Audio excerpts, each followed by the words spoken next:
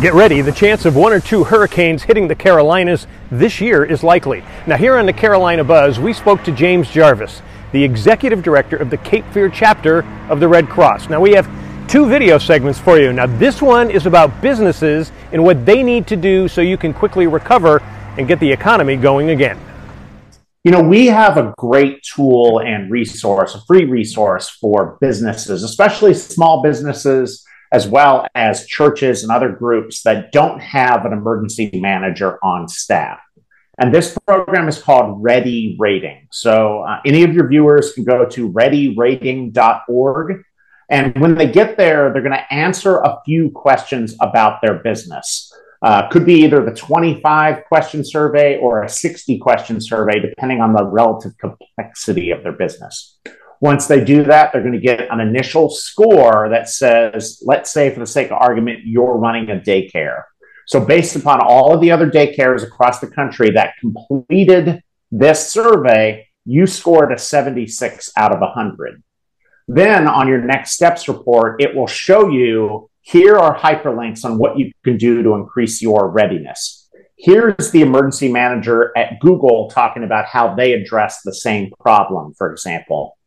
Once you increase your readiness, then you would be able to, it's based on a 4-star rating program, so you would be able to hang a sign in your window saying that you are 4-star rated by the American Red Cross Ready Rating System. The crown jewel of this program is that it has an emergency action plan generator that would generate a fully OSHA-compliant emergency action plan that you can download to your desktop and customize. So that way every small business can be better prepared to bounce back from a major disruption like a hurricane or a tornado. So in doing this, how much time would a business person have to take out to do this? So the survey itself probably takes about 30 minutes or so, and then you'll get your next steps report.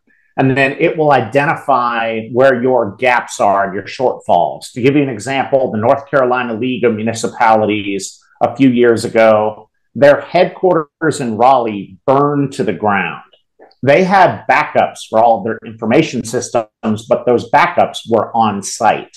So when the building burned down, all of their backups burned down as well. So this will help you identify where are those gaps in your plan and how can you mitigate them. It'll help you think through things like active shooter situation, evacuating due to a fire or other disruption, making sure that you assign somebody to be the last man out to make sure that everyone is out of the building. So that way, when first responders arrive, you can tell them either everyone's out or we don't know where John is, for example.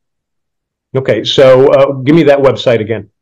So it's readyrating.org, www.readyrating.org, a really great free resource. We know that 40% of all small businesses fail after a major disruption like a major tornado or a hurricane. And so what we're trying to do is help our small business community and our faith-based organizations and other nonprofits bounce back more quickly, because we know that, you know, they really are the backbone. And the sooner that they can get back to work, the sooner that people can get back to work and a community can start recovering.